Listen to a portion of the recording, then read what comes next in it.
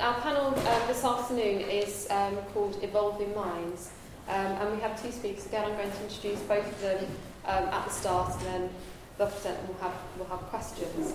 So our first speaker is Caroline Arscott. Caroline is Professor of 19th Century British Art at the Courtauld Institute of Art, where she's taught since 1988. She's working on a book on aestheticism in art and morphology, and she's primary investigator on a collaborative interdisciplinary project on Victorian telegraphy, scrambled messages, and is curating with Claire Pettit an exhibition derived from this project, Victorians Decoded, Art and Telegraphy, at the Guildhall Art Gallery, which is very excitingly due to open in about 3 months, so September 19th, and it runs up until January 2017. And today she's going to talk to us about John Joseph Murphy, and her paper's titled At Once a Materialist and a Spiritualist. Next we then have Benjamin Morgan. Benjamin is Assistant Professor of English at the University of Chicago. His first book, The Outward Mind, Materialist Aesthetics in Victorian Science and Literature, is forthcoming with the University of Chicago Press. The book explores how writers such as Herbert Spencer, Walter Pater, William Morris and Vernon Lee returned the discourse of aesthetics to embodied experience and the materiality of the arts. His current book project, In Human Scale, Form and Aesthetics in the Era of Climate Change, examines the cultural imagination of climate change from the 19th century to the present, and he's also a co-founder of the scholarly collective B21, Victorian Studies for the 21st Century. I think today he's going to speak to us about his from his first book project, and his talk is about aesthetic play in Alexander Bain and Herbert Spencer. So I'm going to hand over now to Caroline to start. Thank you. Great, thanks.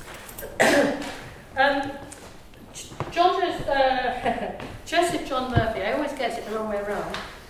Joseph John Murphy, the author of Sonnets and Other Poems, Chiefly Religious, of 1890, was a retired linen merchant and an officer of the Church of Ireland. His, so if I have the next, please. His 3 books on science and faith, published 1869 to 1893, and here you see 2 of them. The first one went into an important second edition at the end of the 70s. These books offer a detailed account of consciousness and its emergence in living beings.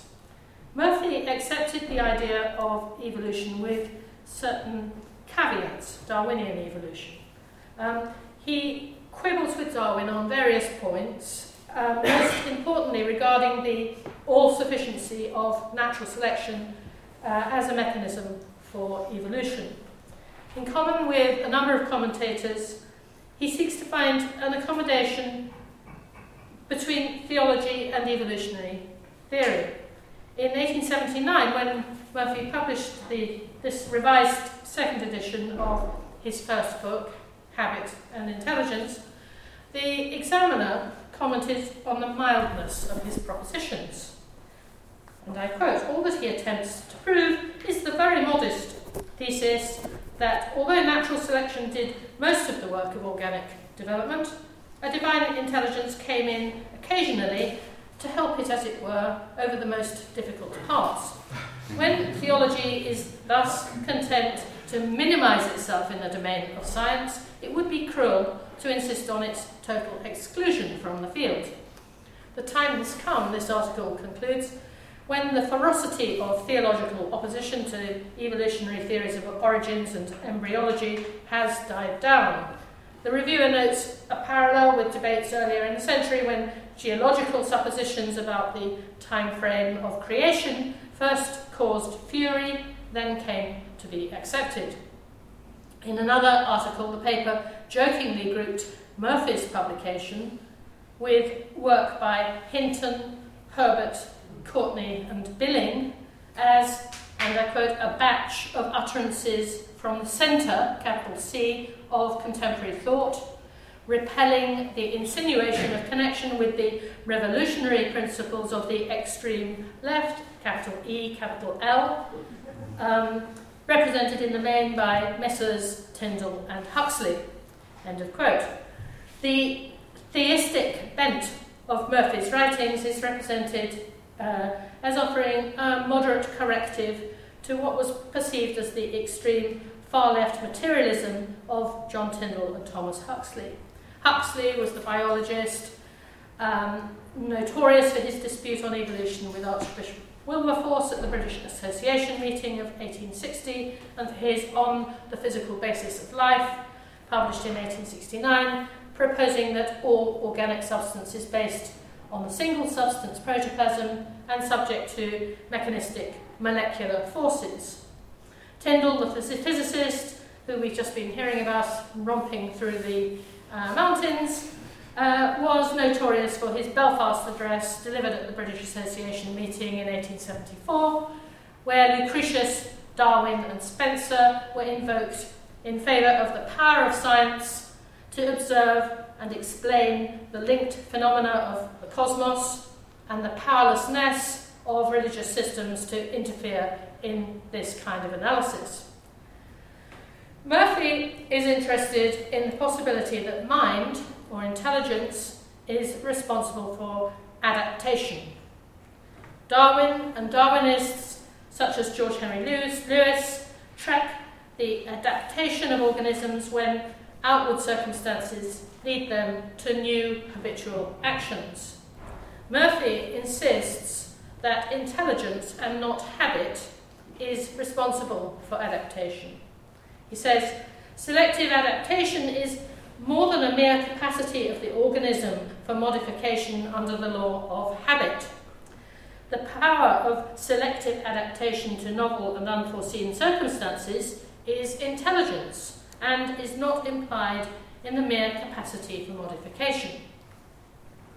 In the book Habit and Intelligence, he asserts that sentience is the condition of consciousness. No consciousness is possible without sensate being. By this he means the particular form of nervous response where the response to sensation is other than reflex. However, it is possible to have neural activity without sentience. This is the only form of neural activity in lower organisms. Drawing on close reading of Darwin and Lewis, and a close reading of Carpenter, Bain and other psychologists, the line between sentient and non-sentient organisms is set low down in the hierarchy of organic life. The centralization of nervous systems in spiders and insects, as well as in vertebrates, is taken as a clear indicator of consciousness. Elsewhere, he suggests that the possession of such specialized organs as the eyes may help to establish limit cases. He says, this is Murphy, higher up in the animal scale, sensation appears. The action of some, not all, of the nerve fibers on their ganglia produces sensation. We cannot tell where it begins. I think it is most likely that sensation begins where organs of special sense come into existence, and as eyes appear to be the most generally distributed of these in the animal creation, I think it most likely that sensation is nearly coextensive with the possession of eyes. He wouldn't agree with Spencer on that. Now, Spencer is interested in starfish having centralized nervous systems, for instance, and being objects that can experience sentience. Murphy was, in fact, name-checked by Darwin for his challenge to Darwin, built on an objection voiced by the biologist G.J. Mivart to Darwin's account of the gradual development of the eye. It developed gradually from undifferentiated skin into a specialized organ for seeing with. The coincidence of multiple features that occur in the eye could not all be explained, said Mivart and Murphy, by random variation offering advantages, and so being retained in the process of natural selection. because where was the advantage in the earliest minimal changes? The eye is not a neutral choice then for Murphy as the marker of sensate being. Murphy notes Darwin's startling claims for the responsiveness and sensitivity of plants, amounting to something like agency in the movement and habits of climbing plants, and the work Insectivorous Plants, also published in 1875. But he's not tempted to take his own theory of mind right down the scale of being. Darwin, on the other hand, did continue to press on this idea. By 1881, in his final publication, Darwin was assigning decision-making powers to eyeless earthworms. And the next slide, please. Now, in this paper, I want to set the idiosyncratic ideas of Murphy regarding mental function and its role in driving the processes of morphological change against the work of Lawrence Alma-Tadema. And in so doing, I can draw attention to some of the themes of Alma-Tadema. His work has been scrutinised for its readings of the ancient world and implied perspectives on the modern world, and for its painstaking depiction of the appurtenances of Roman environments, emphasising decadence rather than nobility. It hasn't been suggested that Alma-Tadema took an interest in evolution or in the properties of organic and inorganic matter, far less that he showed an interest in mental processes and the relationship between body and mind. Spiritual issues, personal conscience and elevated ideas are apparently remote from the honeyed opulence of everyday leisure and consumption that he portrays. If anything, his work is usually noted for its limited emotional range and its preoccupation with the surfaces and textures of stagey environments, stodgily backed up by the inclusion of documented historical objects. He was, according to his contemporary William Bell Scott, and I quote, troubled by no metaphysic, believing in no intellect or more soul than can look out of the actor's eye. End quote. Vacant gazing and simple wonder, covetousness or gratification generally occupy his figures, rather than worshipful or pastoral attention. And the next slide, please. A dog doing tricks, a juggler spinning eggs, a showroom assistant displaying wares, are all faced with phlegmatic audiences. Ruskin considered the selection of decadent phases of Roman society and the jumbling together of silverware, marble, statuary and figures with apparent disregard for pictorial hierarchy to be a clear sign of, and in Ruskin's words, revolutionary, anti-clerical and anti-aristocratic sentiment.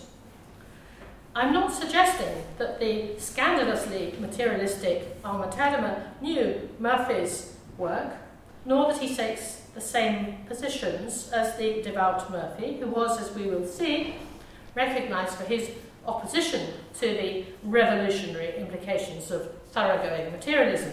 However, Alma-Tadema's work displays an interest in transitions between levels of being and levels of consciousness, which can usefully be discussed in relation to debates surrounding evolution.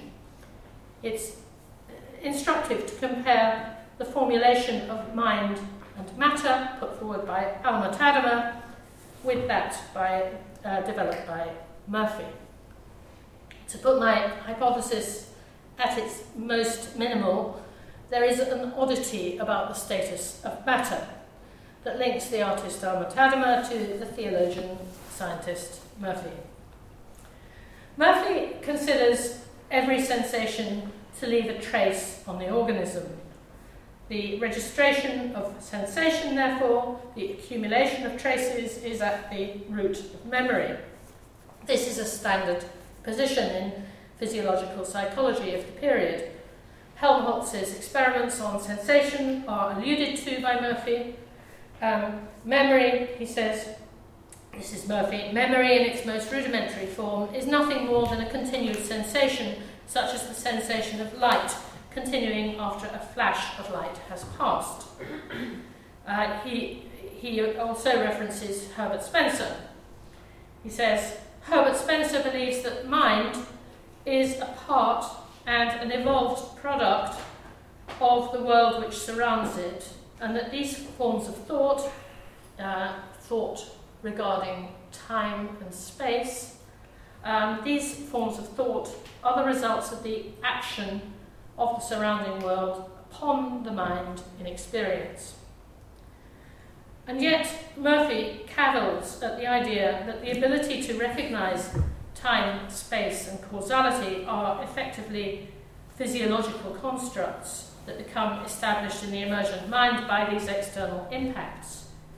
He asks whether we should rather think that there is an intrinsic aspect of mind that recognises the external truth with regard to time, space and causality. And following our discussion of the last day and a half, I think that we can start to align this with his acceptance of a theory of a muscular sense. But he's having a muscular sense which is an aspect of mind and intelligence, and I think this is important to emphasise. This characteristic of intelligence could be considered God-given. So he adopts swathes of evolutionary theory with regard to the emergence of mind and the role of repeated actions in forming mind and memory, but he retains a place for divine agency. He did not consider himself to be moving away from materialism or to be obliged to contest Spencer, Darwin or Carpenter on most points, but to be, as he puts it, at once a materialist and a spiritualist. And the next slide, please. To introduce a motif from Alma Tadema here, I'm showing you his watercolour of 1879, Stridules and Sponges, where the ongoing assault on the body of the water flow streaming over the back of the central figure is joined by the scraping of the arm of the figure on the right by the stridule, and the fierce squeezing of the amorino in the fountain sculpture, where a dolphin's tail wraps right round him. The shaping of substance and mentality through accumulation of repeated sensation is suggested by three substances in this picture. The pinkish marble with an aggregate structure visible beneath the fountain and behind the figures. Secondly, the foreground mosaic, made up piecemeal. And thirdly, the sponge with its myriad apertures, particularly this one visible in the foreground.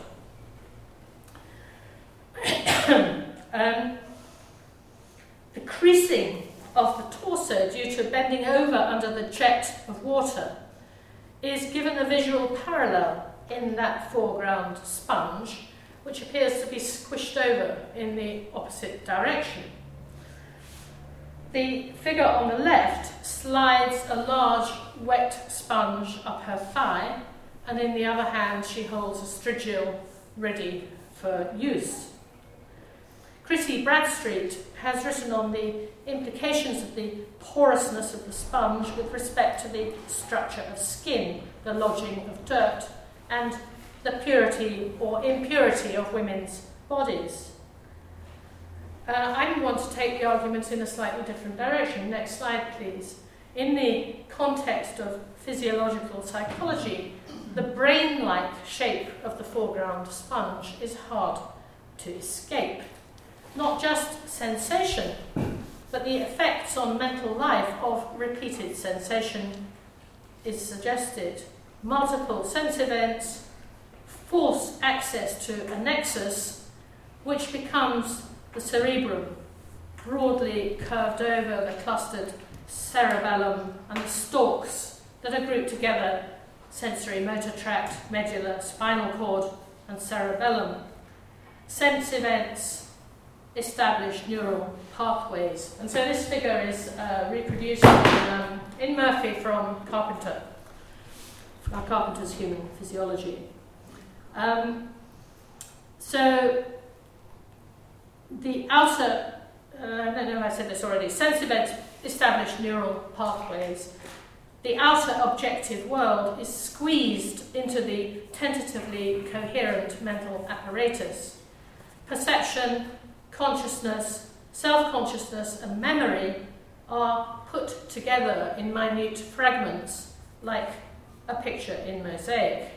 And the next slide, please. In a poem included in his collection of 1890, Murphy dwells on an image from the Epistle of St. Paul to the Romans. God, the potter, making men from clay in different forms as vessels for honourable and dishonourable purposes. In the formula of Murphy's poem, and I'm showing you the first two verses here, and then we'll in a minute look at three of the other verses. In the formula of Murphy's poem, the right shaping of the vessel is a process that occurs during the extended time of mortal existence. Sin can produce wrong shaping and result in the smashing of the vessel. And the next slide, please. For Murphy, the problem with the biblical text is the implication of Calvinist predestination. If God forms the vessel, then how is it that man is guilty if he fails in virtue? If man is not guilty, then will and responsibility are redundant categories. This intractable paradox is argued, is answered by him in terms of humility and faith. The virtuous Christian accepts responsibility to exercise will on his own account, just as he accepts his place in creation and society. Part of this is faith in an ultimate revelation once mortal life has ended. In the parallel terms of the biological sciences, the clay is protoplasm, and the high and low life forms that can be made from it. Murphy, in his biological theory, held the view that the making of a boundary between spiritually awakened man and the rest of creation was a mysterious aspect of mind, not to be fully revealed in this life, but nonetheless that there was a boundary. And the next slide, please. Murphy's imagery makes us look a little more carefully at Alma Tadema's scene of a Roman emperor viewing wares at a pottery shop. The full composition for a 7-foot-high canvas is shown in the outline sketch in Henry Blackburn's Academy Notes. It was subsequently cut down into 3, so there are 3 remaining sections. Next slide, please. The ascent from workshop to showroom, from slave to emperor, could be conceived of in relation to a hierarchy of being, based overall on the protoplasmic clay. Cells splitting, as seen in the motif on the top shelf step there. There are fruit, flowers and vegetables on a lower shelf. We'll see in a minute down here. They give way to the pieced together mosaic peacock that you see on the left-hand side here, this mosaic, and to another creature, half fish, half man, in the mosaic pavement above. And next slide, please. On the other fragments, you can see that shelf of fruit and vegetables. There is a graffitied mosaic on the wall which says Salve Lucri, And down here you see the workshop where the pots are being made on the wheels.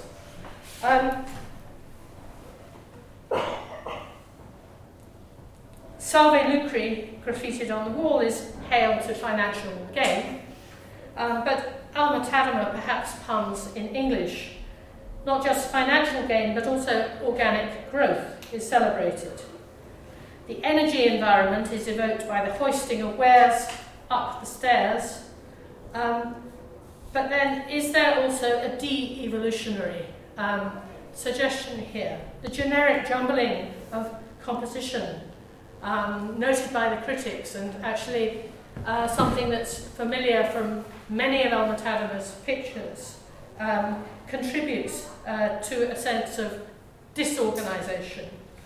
And I wonder whether the cutting up of the canvas is also a de-evolutionary move, something like the smashing of the spoiled wares in Murphy's poem. Darwinian theory shows that life emerges from a simple germ in the depth of time. Life forms undergo morphological change, diversification, and complexification in the infinitesimally slow process of evolution. Murphy proposes that mental life, similarly, develops from the germ of sensation. He says the organism is a mass of vitalized matter having very complex structure and is developed out of a minute structureless mass of gelatinous substance, in other words, protoplasm, and similarly, the complex aggregate of the mental functions is developed out of sensation. The fact of sensation, then, this limited fact of sensation, is fundamental to mental activity, to intelligent life, and for Murphy is the underlying foundation of mind. It's the common basis for mental activity in an extended array of animal life from spiders upwards. He explicitly makes the point by means of this analogy with the underlying phenomenon of biological matter, protoplasm, which was characteristic of primal life and is still to be found in all organic cells. In other words, as protoplasm is to biological entities, so sensation is to entities with minds. Consciousness and self-consciousness rely on the possession of a centralized nervous system, only to be found in the higher arthropods, such as insects and spiders and invertebrates. Self-consciousness and its correlative perception depend on the differentiation between self and world. The root of this, he says, following Spencer and Carpenter, is the exercise of voluntary muscular effort and the encounter of resistance in the objective world. Murphy draws on Carpenter's human physiology for his account of the function of the nervous system. He conceives of nervous currents in wave form like electricity, but not actually identical to electricity, passing from receptors through nerves and ganglia to the cerebellum. Equally, they pass back to the organism's exterior margins as motor response is produced. Just as an electrical current can produce induction in a neighbouring conductor, Murphy posits that a nerve fibre can produce excitation in a neighbouring nerve fibre. He suggests that perhaps the will works through a similar act of induction on a fibre running along the path of the nerve. Murphy has logically to offer multiple drivers for evolution, at the very least, one for organic beings that do not have the power of thought, and another for beings that have sentience. Plants, amoebae,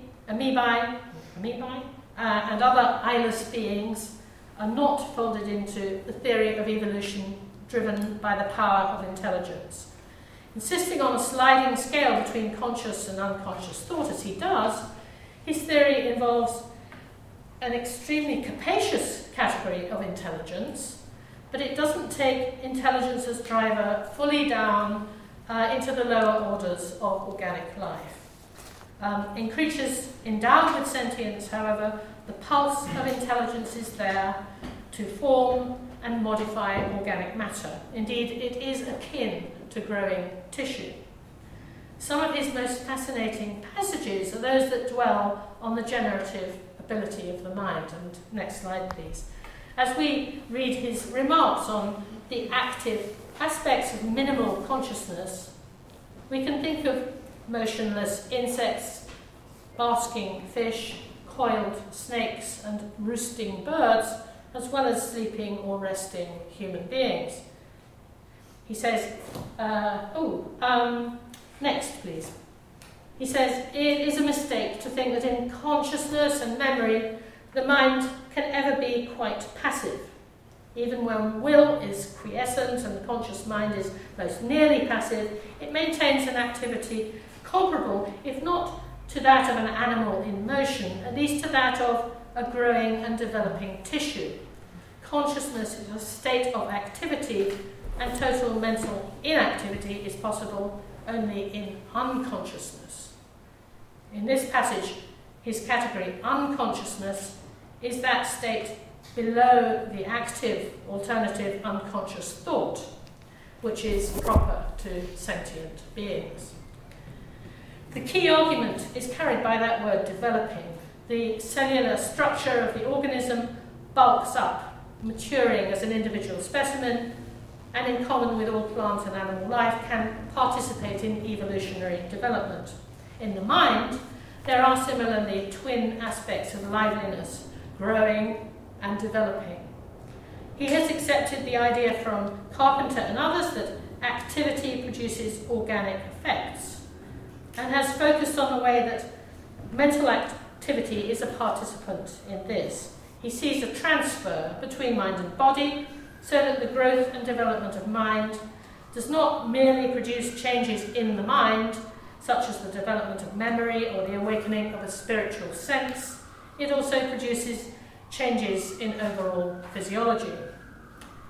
Next slide, please. How can this be the case, given the apparently abstract nature of thought and the non-muscular character of mind? First of all, he considers the idea that minute actions can have gigantic effects. So a sea captain can move a lever which turns round an ocean liner. He references Herschel's idea, carried further by Maudsley, that the will can produce minute chemical or electrical changes in the brain, just as nerves and muscles can be shown to produce phosphates and acids. If the will participates in the energy economy of the body, then it can be seen to influence physiology. He struggles with the idea that this may harness the will to determinism, thus obviating the idea of truly free will because of the regularity and predictability of chemical and electrical phenomena. But the concept that reassures him is indeterminism. Indeterminism is identified in recent work in geometrical theory by him in terms of the occurrence of crossover points producing alternative pathways for the same formulae. He locates it also in the processes of biological diversification in Darwinian evolution. If mathematics and biology can be seen to include or allow for indeterminism, then a non-determinist account of mind does not need to turn away from the scientifically verifiable stuff of the natural world. Mind can be fully material in its operation, and yet can be a realm of freedom. Body tissue can be indeterminate, and so be prone to the directing force of mind. The shaping force of intelligence hovers, in Murphy's writings, between the earthly, the lengthening of a fin or beak, driven over generations by the creature with its intelligent efforts to achieve its purposes, to the divine, adaptations that result from the shaping intelligence of God. the intelligence that he writes about is at once human and divine. It's at once material and spiritual. He doesn't routinely envisage an intervention coming from without, but he doesn't have to, because the creaturely intelligence that he discusses is, in his view, divinely endowed. Thank you.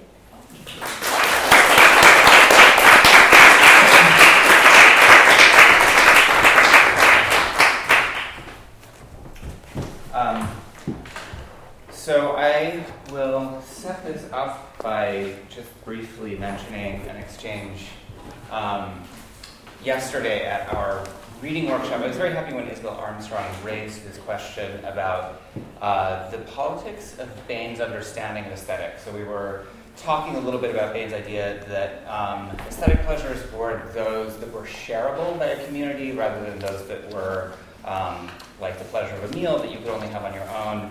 And we had a bit of a discussion about whether this implied a kind of democratic model of aesthetic experience. And it seems to me like this is a really important but difficult question to figure out as physiology and aesthetics come into contact at the end of the 19th century. So on the one hand, the question I'm thinking about is, it seems as though returning the discourse of aesthetics to the body democratizes it in a certain way, makes it available to everyone, not just specialists. But then on the other hand, it seems to reinscribe a lot of these hierarchies of race and gender and class that govern the kind of Spencerian progressivist evolutionary thought. So this talk is kind of an effort to disentangle or decipher how we might think about some of the political and conceptual implications of Bain's and Spencer's aesthetic. Would it be possible to read a poem by tabulating the sensations produced by individual words? This was the gambit of the science writer and novelist Grant Allen, who asserted in his first book, Physiological Aesthetics, that the object of poetry is to arouse the largest possible volumes of the ideal aesthetic thrill.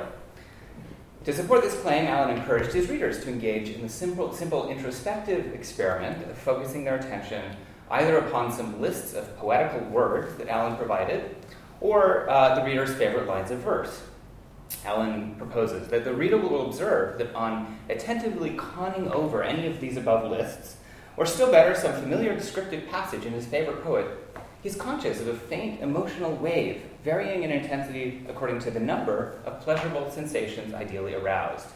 This thrill is the office of the poet to arouse, to sustain, and to economize.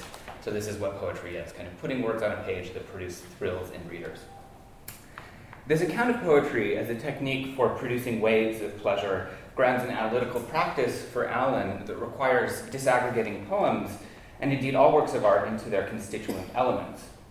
Allen repeatedly offers lists of which words and forms and colors are beautiful and which are not, according to their capacity to produce these thrills or waves.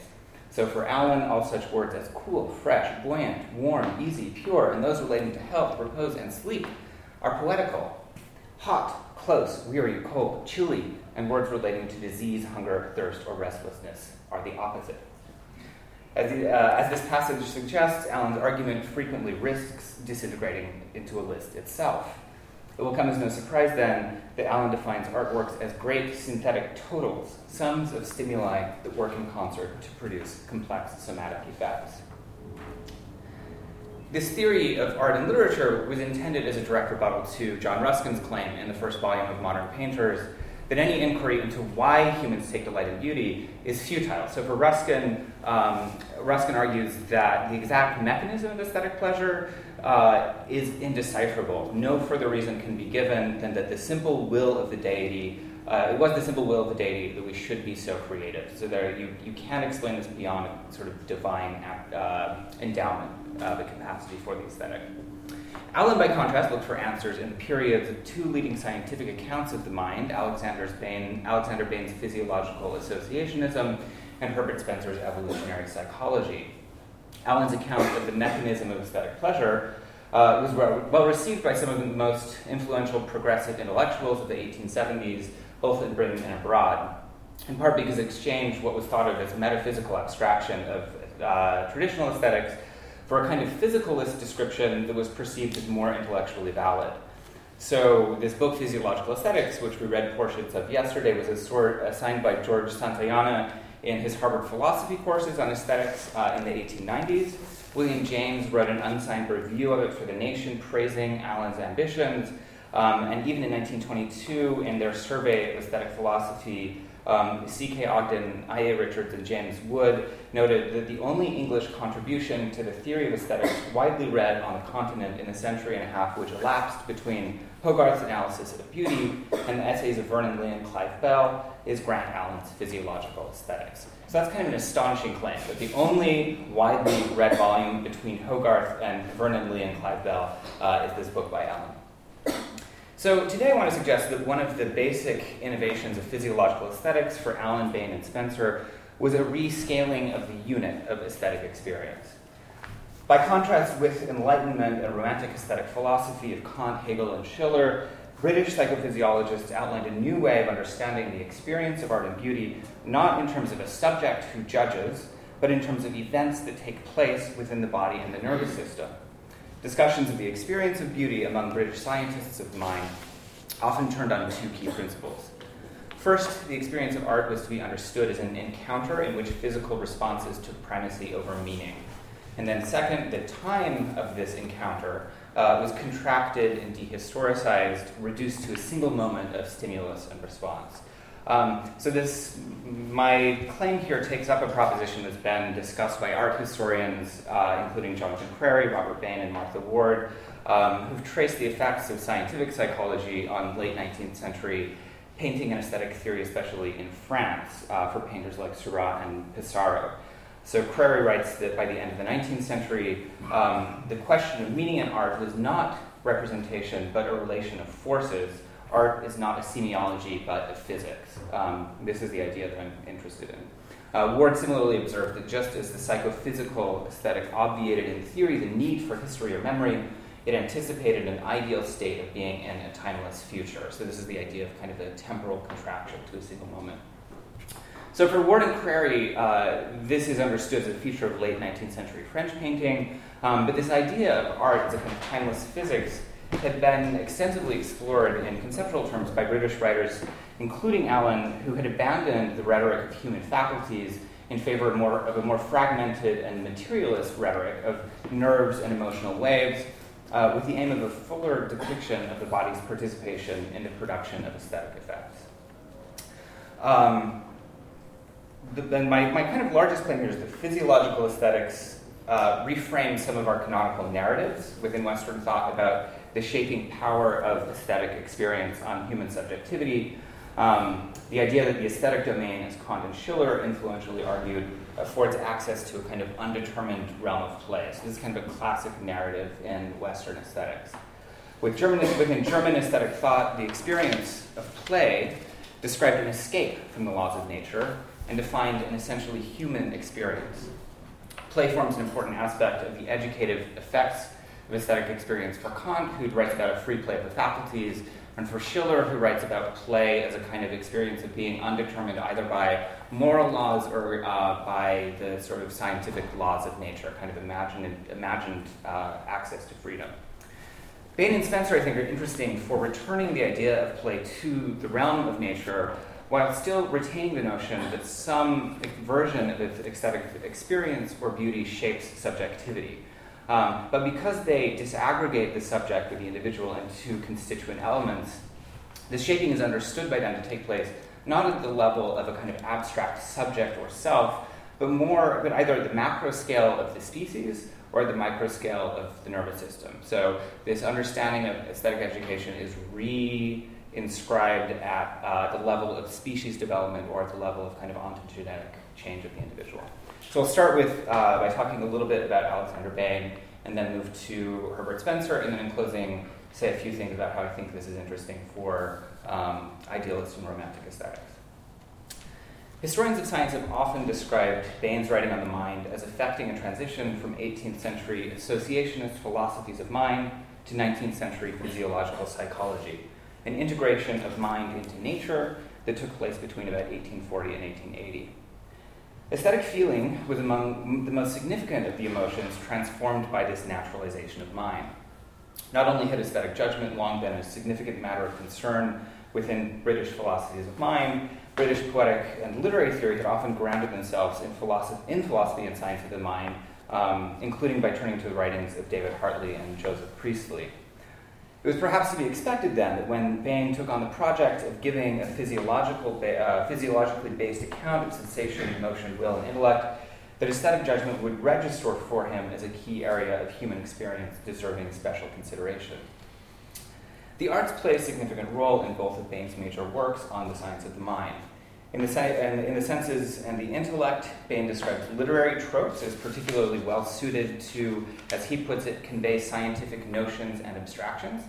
And he describes Bacon and Shakespeare as especially rich with illustrations of the principles that he was describing in conceptual terms. Bain expounds more fully on the arts and the emotions and the will, particularly in a chapter on the aesthetic emotions, which is part of Bain's 11-fold taxonomy of the emotions, which is very interesting, but I won't go into here.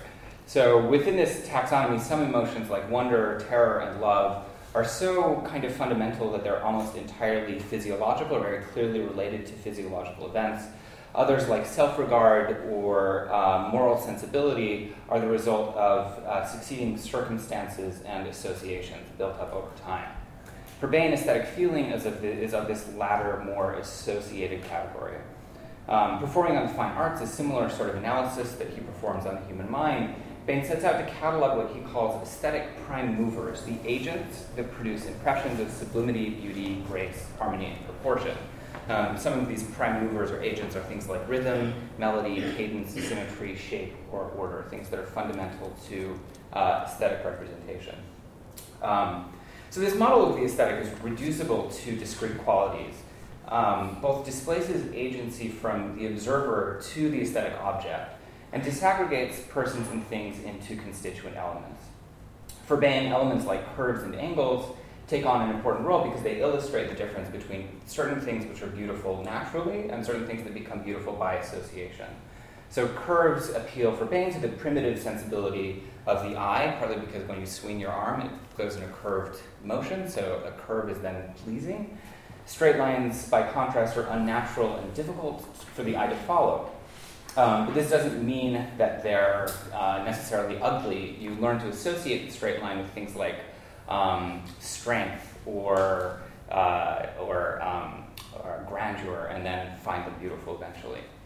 So similarly, music is a compound for Bain of discrete elements, each of which is calculated to pleasurably thrill the human organism. The elaborate music of modern times is a vast aggregate of harmony with the union of numerous voices of instruments and is calculated to sustain a current of various and prolonged excitement.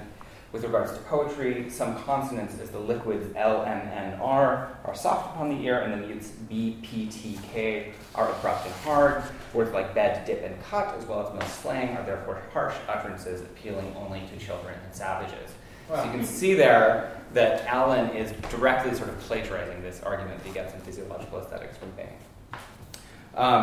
So, as the reference to savages suggests, Bain's naturalization of aesthetic judgment, I think we can all see powerfully occludes social or cultural determinants of aesthetic pleasure and takes as the relevant temporal frame of inquiry the ontogenetic development of the individual organism. This sort of story of association over time that builds into a coherent self. From this perspective, I think Bain's aesthetics would look to us like it instantiates a very intractable and insidious version of what Marxist and deconstructive theorists in the 1980s and 1990s often described as the ideology of the aesthetic, the idea that by aspiring towards universal validity, the discourse of aesthetics tends to naturalize and obscure the contingent cultural and historical foundations of aesthetic judgments. But by contrast with Kant, for whom this universality obtains at the level of communal assent, so I imagine that you must find this thing pleasing that I also find pleasing. Bain locates universality at the level of human physiology. So our sense of beauty is universal because we all share the same sort of organized structure of our bodies. This shift has the effect, I think, of deriving aesthetic norms from nature. Because social norms constrain action for Bain, pent-up emotional waves can become a source of pain. Art, therefore, serves a special function. It makes available a certain kind of freedom that for Bain constitutes pleasure. The effusive arts of song, the drama, music, the dance guide the expression of feeling into the appointed channels, and the effect is to heighten or prolong the genial influence of the diffusion. When these arts chance to fit with an emotional wave, they take place of the wild and transient outburst of untutored nature. The free flow of articulate utterance particularly satisfies the outgoing impulses of passionate excitement, heightening pleasure and assuaging pain. Bain argues, in other words, that because so much of our socialized life within civilization is characterized by a painful constraint of the emotions that we would otherwise give free expression to, art becomes a kind of artificial or tutored way of opening an outlet for nervous waves that are emanating from the brain but that are kept back because of certain norms that we have to follow. The beautiful curve in this context makes available a safe form of ease and abandon. So this means that the paradigmatic scene of Bain's aesthetic theory is not one in which a person contemplates a painting, but one in which curves or lines or vowel sounds act upon nerves and muscles, producing chains of responses that aggregate into complex emotions. The temporality of this encounter at first looks instantaneous, but if we understand it within the context of Bain's conceptual framework in relation to his associationism, we see that the very idea of association implies a future moment at which we might see a rigid angle and associate it with a feeling of respect that's recalled and reaffirmed. In this way, I think Bain renders a familiar philosophical narrative about aesthetic education in the language of early neurophysiology, imagining that art might train the individual by directly forming his or her nervous system. If aesthetic experience offers an avenue to a new kind of self, this self does not take the form of an abstract subject engaged in complex acts of rational deliberation. Instead, refracted through the language of physiology, the aesthetic domain is transformed into a series of minimal responses that appear as points of contact between the human nervous system and the materiality of a perceived object. So far I've suggested that Bain's writing on aesthetic pleasure can be understood as confining attention to very small units of aesthetic experience, a kind of scaling down of the scene of aesthetic judgment to the nerve, the emotional wave, the curve, the vowel, or the consonant more usually. But at the same time that a physiological account of the mind was affecting these kinds of contractions and reductions, emergent evolutionary conceptions of mind moved in almost the exact opposite direction, resituating what Bain described as discrete physiological events as evolutionary adaptations. The most influential proponent of this evolutionary rewriting of physiological psychology was, of course, Herbert Spencer, who, in a lengthy 1860 review of The Emotions and the Will, praised the book, but envisioned an even more ambitious natural history of the mind. Spencer outlined a psychology that would not merely describe how the physical side of emotions could be traced within the nervous system of the individual, but that would comparatively trace the gradation of emotions across three spectra that he identifies. So the first, for Spencer, is the evolution of emotions up through the various grades of the animal kingdom. The second is the gradation from lower to higher human races. And the third is a gradation from infants to adults. So Spencer wants us to rethink Bain in relationship to these very hierarchical scales. Spencer proposed that the aesthetic emotions were a significant area of inquiry for a comparative psychology that would take both human and non-human consciousness under its purview, arguing that there are aesthetic emotions common among ourselves that are scarcely in any degree experienced by some inferior races, as for instance those produced by music. Aesthetic sensitivity to music thus represented for Spencer a direct barometer of civilization. So on Spencer's view, as biological organisms improve as the result of progressive evolutionary adaptations, they no longer need to devote as much energy to mere survival.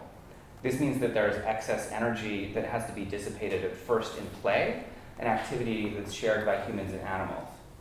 But as civilizations also progress, play becomes ever more refined into the practices of the fine arts.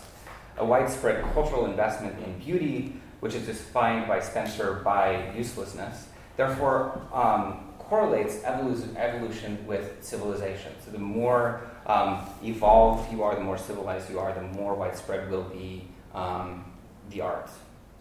In developing this line of reasoning, Spencer follows Bain in attending to the smallest, or in his words, most primitive elements of aesthetic response. But by contrast with Bain, he situates these elements within much longer scales of time. In his first sustained treatment of art, The Origin and Function of Music, Spencer traces the pleasures of art to the phenomenon of reflex action. The essay begins with a dog, Spencer names him Carlo, who sees his owner approaching, begins to bark and wags his tail. What Carlo teaches the reader, according to Spencer, is that emotions express themselves as muscular excitement. This is his language, all feelings are muscular stimuli. A human smiling is therefore exactly analogous to a dog's tail wagging. And this we may recognize as a gloss of Bain's physiological theory, and Spencer indeed refers his readers, this is first published in Fraser's magazine, to Bain's work on emotion. But at this point in the essay, Spencer transforms the kind of account that we've seen in Bain into a basis for speculation about human and species history that operates at a much longer scale, drawing evidence from Greek poetry and Asian boatmen, whose songs are taken to be survivals of ancient chants, to show that Western art is the latest development in a progression of animal behaviors originating with Carlo's wagging tail and culminating in British poetry. It is here that we can begin to see how Spencer rebuilds the minimal physiological event into a new kind of sweeping aesthetic narrative. For Spencer, music serves the function of refining the human capacity to communicate emotion. This is fundamental for Spencer to the very existence of a social world. So Spencer argues that the musical modulation of speech gives life to otherwise dead words in which the intellect utters its ideas, and so enables the hearer not only to understand the state of mind they accompany, but partake of that state. Fellow feeling or sympathy are thus made possible by the musicality of speech. So this is, in the sort of age of George Eliot, to make sympathy kind of an outcome of an evolutionary capacity for musical speech, I think suggests how kind of the stakes of the claim that Spencer is making. So the importance of resituating the sensitivity to music within deep time, within evolutionary scales of time, is that it reveals how an evolved capacity for musical expression affords entry into civil society. In a chapter on the aesthetic sentiments added to the 1872 edition of Principles of Psychology, Spencer generalizes this line of argument, arguing that all aesthetic pleasure is experienced as small muscular adjustments and physical feelings, and reveals that the human species is advancing toward ever more refined possibilities of feeling and artistic expression. The capacity for play provides significant evidence for this claim, in that it reveals that certain powers, a dog's now useless predatory impulse is one example, must relieve themselves by simulated actions once they are no longer necessary to survival. So a dog, instead of actually fighting, will play at fighting, and for Spencer this is an expression of a kind of leftover evolutionary energy that has to be discharged in some other way. Spencer maps a development from play to simple mimetic dances to the more developed aesthetic products of ancient civilization to, finally, the current state of affairs, decreasingly predatory and increasingly peaceful, in which excess powers must be discharged through artistic expression. Any present instance of aesthetic pleasure, or indeed forms like the novel or entire domains of art such as music, become recognizable as nothing more than a transient moment within an almost unimaginably long series of adaptations, raising the questions of what aesthetic practices or pleasures may have looked like in the distant past, and also what they might look like in the future. So the arts might become something entirely different in 100,000 or 500,000 years. The physiological event operative in Bain's aesthetics thus becomes for Spencer both a symptom and an engine of evolutionary progress. Spencer optimistically sees no end to the upward path hewn by the capacity to appreciate beauty. The aesthetic activities in general may be expected to play an increasing part in human life as evolution advances, he writes. The order of activities to which the aesthetic belong will hereafter be extended. A growing surplus of energy will bring a growing proportion of the aesthetic activities and gratification. So if you're Herbert Spencer, this is kind of your version of aestheticism. Aesthetic play thus acquires great significance for the educative effects of the arts on the species as a whole. So just to very briefly recap, the two things that I'm trying to identify in Bain and Spencer are, on the one hand, a contraction of the aesthetic, or writing about the aesthetic to this scale of very small or instantaneous event in Bain, and then a reinterpretation of that event in Spencer within a scale of evolutionary time. And in both of these cases, what I want to suggest, not only is play a significant aspect of this account, but they're also leading towards a different way of thinking about the idea of aesthetic education, or the idea that the aesthetic sort of transforms or shapes or makes possible something like society. So in closing, I'll say a little bit about how I think each of these accounts might interact with some of our canonical ways of thinking about those stories about the relationship between art and society. So I suggested a moment ago that it's tempting to see these accounts of aesthetic experience as fundamentally irreconcilable with those of people like Kant or Schiller, in as far as physiological aesthetics commits to an extremely strong naturalization of the mind. This commitment to naturalization is directly and self-consciously opposed to earlier faculty psychology, on which Enlightenment aesthetics depends. But I think what's particularly striking about Bain's and Spencer's thought, which would later be recapitulated by Allen and taken up within American universities and psychology laboratories, is that even though it's highly reductionist and biologistic, it closely resonates with philosophical accounts of aesthetic experience that similarly recognize some kind of alliance between play and the educative effect of the arts. So Spencer himself, it turns out, recognized this connection, but either suppressed it or didn't work very hard to figure it out. He opens the chapter on aesthetic sentiments and principles of psychology with the observation that many years ago I met with a quotation from a German author to the effect that the aesthetic sentiments originate from the play impulse. I do not remember the name of the author, and if any reasons were given for this statement or any inferences drawn from it, I cannot recall them. So this is, of course, Schiller that Spencer is having a hard time calling to mind. It seems plausible, actually, that he would not have recalled this. I've looked through his works for references to Schiller, and there's only one. He didn't read German. So it's probably true that he's simply ignorant of the fact that he's referring to one of the major accounts of aesthetic education in the Western canon. So I think it's worth exploring the connection that Spencer either suppresses or ignores here.